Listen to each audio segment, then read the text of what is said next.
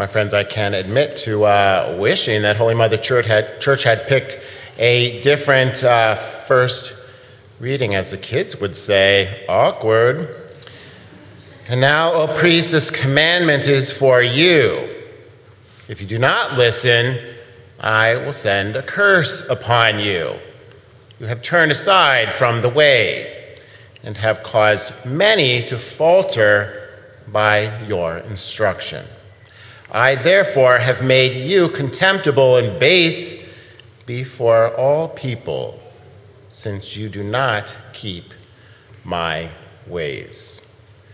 This is awkward, my friends. Besides preaching, this was my biggest fear, honestly, that in my brokenness, I would cause people to turn away from the Lord, and that their salvation and my own salvation would then be at risk. That is exactly what God is warning me, all priests, all of us really against today. Vatican II is very clear about the universal call to holiness. No one gets to heaven on the coattails of our priests and bishops. This is very obvious. But priests and bishops do have a particular responsibility, don't we, to teach truth, beauty, and goodness with holiness and with clarity and charity. That is how simple Jewish fishermen, in fact, were able to convert the entire Roman Empire. However, when priests and bishops are not holy and do not teach with clarity and charity, we bring about a curse instead of a blessing. At the core of doing this well is humility. We see that in the psalmist, we see that throughout the readings. The psalmist is calling us to stop adulting and to be like the children, to be more like children who by nature trust their parents completely.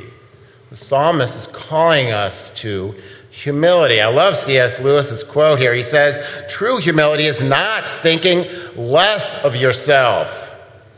It is thinking of yourself less." The Lord doesn't want us to feel ourselves as if we're worthless. No, he just wants us to think more about him and more about the other than we do ourselves. Which brings us to another one of those awkward moments, the gospel. Jesus commands, "Call no one on earth your father." Awkward moment, isn't it? You all call me father, but it is important to note that this is not about vocabulary. He's not telling us to simply use a different word to describe our male parent, nor is he telling us to call our priests by another title. This is not our Lord's vocabulary lesson. If it were a vocabulary lesson, then he and the New Testament writers would not have repeatedly used the word father to describe certain men. Jesus himself refers to Father Abraham in the parable of Lazarus the beggar. Would he have failed to follow his own commandment? Not likely. St. Paul himself refers to himself as father to the church in Corinth, and there are so many, many other examples within Holy Scripture. Jesus is not speaking about our word choice in today's gospel. He is warning us about putting our complete faith and trust in anyone other than God, Father God alone. You shall love the Lord your God with your whole heart, with all your heart, with all your soul, and with all your mind. That was only last week. Our priests, whom we do call Father, and have for centuries, in fact, are deserving of our faith and trust. But we know that they are broken, that I am broken and imperfect. But if our complete faith and trust is in our Heavenly Father, all our heart, soul, and mind, we do not lose our faith when our priests and bishops disappoint us. Our dads, too, whom we refer to as our fathers, they rightly deserve our love and respect. They deserve our trust. But we know that they, too, are imperfect. Sorry, dads, but if our complete faith and trust is in our Heavenly Father, the imperfection of our earthly fathers do not prevent us from entering into right relationship with the Father that never disappoints our Father God. Which brings us back to that first reading from the book of Malachi. The Lord is commanding his priests to listen to him. And what is he telling us? What is he telling all priests? Well, in part, to be true to the promises of our ordination. Diocesan priests make a promise at our ordination, 3 promises really. We promise to be men of prayer. It's a mortal sin for me to not pray the liturgy of the hours every single day. We promise to be men of prayer. We promise to be chaste celibates. And we promise obedience to our local bishop and all his successors. Religious orders make additional promises. The Dominicans, the Franciscans, they also promise poverty. They do not own anything themselves. We write the checks out to Father Brian to the religious order, not to Father Brian himself. The community holds all the property. Diocesan priests, though, we do, while you guys pay us like $30,000 a year, however, I think the ordination rite does imply a certain promise of a life of simplicity, as well as a promise to celebrate the sacraments faithfully for the glory of God and the sanctification of his people, to be men of prayer and the word, preaching and teaching, and ultimately to be generous and sacrificial men in praise of God and in love of him and his church. If a priest does all these things to the best of his ability, he ought not worry about being contemptible and base before the people and cursed by the Heavenly Father. There is a sharp contrast in the readings today between how the priesthood is sometimes lived out and how the Lord desires it to be.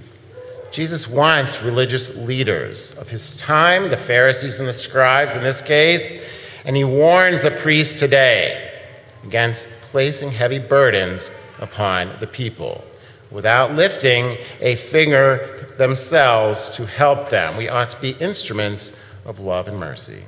This is so beautifully contrasted by the example of St. Paul in today's second reading. Treating the people of God with loving care as a mother for her children. He did this with such affection for the people, determined to share not just the gospel, but his very self, even at the cost of toil and drudgery, we read, working tirelessly, generously to not burden the people, but giving thanks to God for the privilege of such a vocation, unworthily called, humbly serving. Such a great example in this extraordinary priest. My friends, I am humbled that you call me Father. Not a moment goes by, though, do I not struggle to live this out well. Despite, of course, all my imperfections, I want to be a good father. I want to be a faithful father, one that brings his spiritual children closer to the Lord, by trying my best, of course, to be generous, trying to be sacrificial and wise and holy, patient, kind, by trying to be vulnerable at times and always trying to be joyful and peaceful. I'm so thankful to God. I'm so thankful to the people of St. Thomas Becket that I am able to celebrate the sacraments, especially Holy Mass, of course, but also the sacrament of mercy and the confessional and all the sacraments. I am so thankful for the privilege to have met so many wonderful people here and throughout my time as a priest. In moments of great joy, of course, but also in moments of deep sorrow. Thank you for allowing yourselves to be vulnerable with me in order to find peace and strength through God's grace.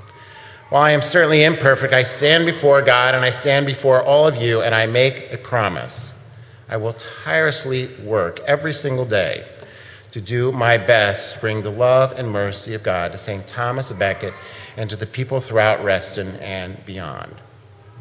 I promise to faithfully and generously bring Jesus to you in the sacraments, in preaching and teaching, and in offering charitable service and counsel to those in need. I promise you, I will be a man of prayer.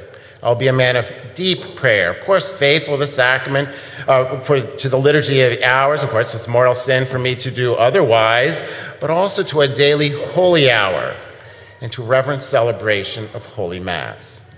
Finally, I promise I will not water down the truth, beauty, and goodness of our faith. I will not shy away from difficult topics, important moral issues. There is so much confusion in our world today. You have my promise that I will do my best to speak of these difficult topics with charity and with mercy, and to root out my own opinion, giving you only the revealed truth, beauty, and goodness of Jesus Christ and his church.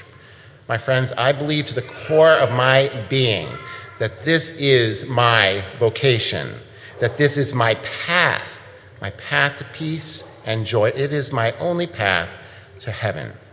And by embracing this truth, all the beauty and goodness of our faith as well, even when difficult or poorly taught by your pastor, this is also the only way to peace and joy for you as well. So let's end with some wise words from Dr. Peter Kreeft.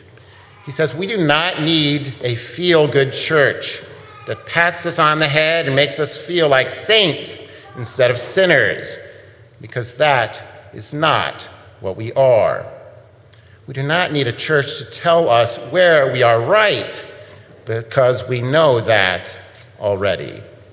We need a church to tell us where we are wrong, because that's what we do not know and what we need to know. The obvious example of that principle today, he says, is her teachings on sexual morality. She is the only institution in the world that has not been drowned by the tsunami of the sexual revolution. She is a lifeboat, a Noah's Ark, which is the only ship that stays afloat when the whole world drowns in the flood. Don't ever leave your lifeboat, he says, even when the sailors aren't saints. My friends, let us all lock arms in spiritual battle.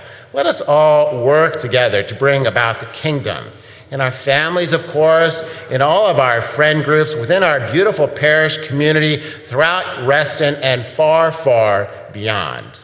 And may God be praised. Amen.